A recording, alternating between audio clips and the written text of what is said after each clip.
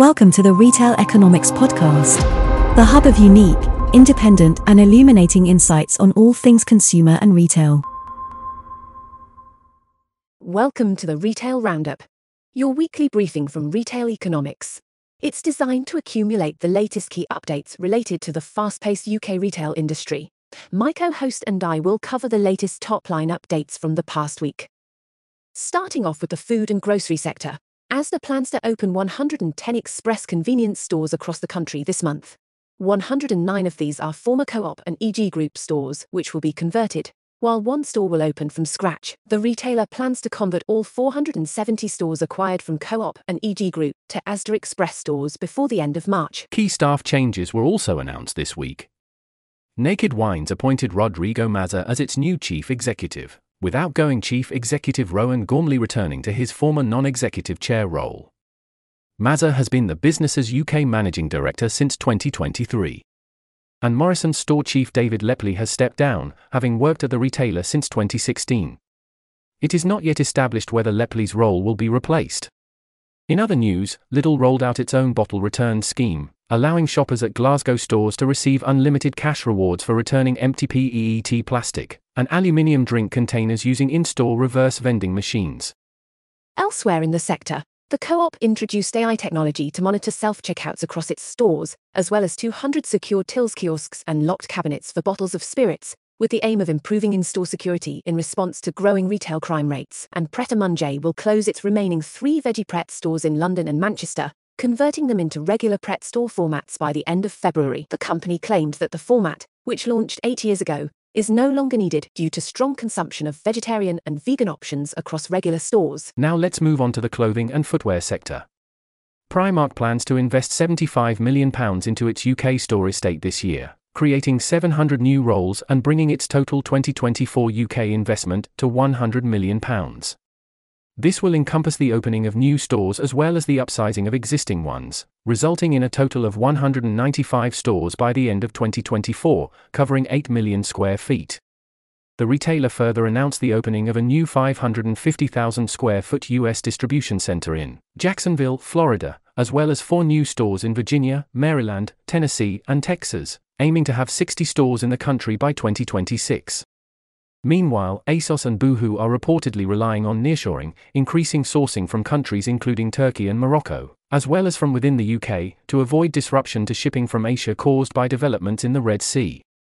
In other news, Ted Baker owner Authentic Brands Group is reportedly set to appoint advisors on a potential restructuring of the company, with the aim of reducing spending on rent. Cost-saving measures such as a potential CVA are thought to be under consideration, which could result in rent reductions and store closures. Superdry chief executive Julian Dunkerton confirmed that the company will be looking into a possible buyout, seeing its share price surge on 2nd February as a result. Elsewhere in the sector, New Balance launched Reconsidered, a resale platform that allows shoppers to browse and buy pre-owned shoes, as well as footwear that cannot be sold as new due to cosmetic imperfections.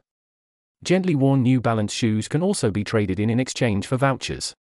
Moving on to the health and beauty sector, Superdrug plans to enroll 500 new apprentices across various parts of the business in 2024. It comes as the British Retail Consortium warned of the need to reform the apprenticeship levy.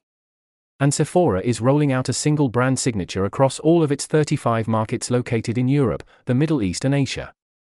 The retailer's slogan, "We belong to something beautiful," which has initially been used in North America, will now be used globally. In terms of results, Estée Lauder saw net sales decline 7% year-on-year in the second quarter ending 31st December. The business attributed the performance to challenges to Asia travel retail, softer demand in China, and disruptions in Israel and the rest of the Middle East. And Rituals recorded a 22% year-on-year increase in global net sales. Growth was seen across countries, with particularly strong performance in Europe, both in mature markets such as the UK, and new markets including Italy. Moving on to household goods, Dunelm appointed former Amazon Vice President Ajay Kavan and Flutter International Chief Executive Dan Taylor as non-executive directors. Both individuals have a strong digital commerce background, which is thought to reflect the retailer's strategy to drive multi-channel growth. Now let's shift gears to department stores, marketplaces, and specialists. Starting off with results, Amazon recorded a 14% year-on-year increase in sales to £133.3 billion in the 3 months to December, ahead of analysts' expectations.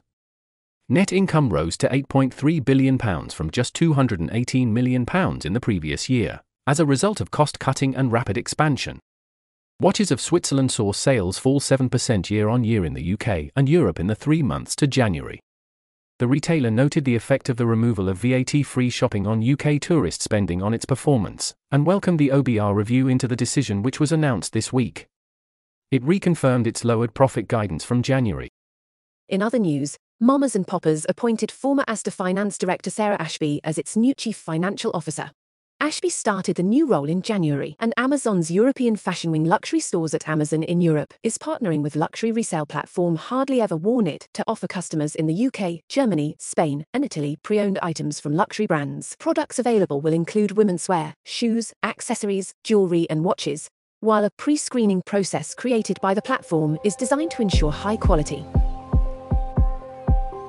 That's all for this week's news update. You've been listening to the Retail Roundup, your weekly briefing from Retail Economics. Let us know what you thought by posting a review or rating on your podcast platform. If you enjoyed this show, remember to follow us and tune in again next Monday for the latest updates. Sign up for more insight, including reports and thought leadership on all things retail and consumer at retaileconomics.co.uk. Thanks for listening.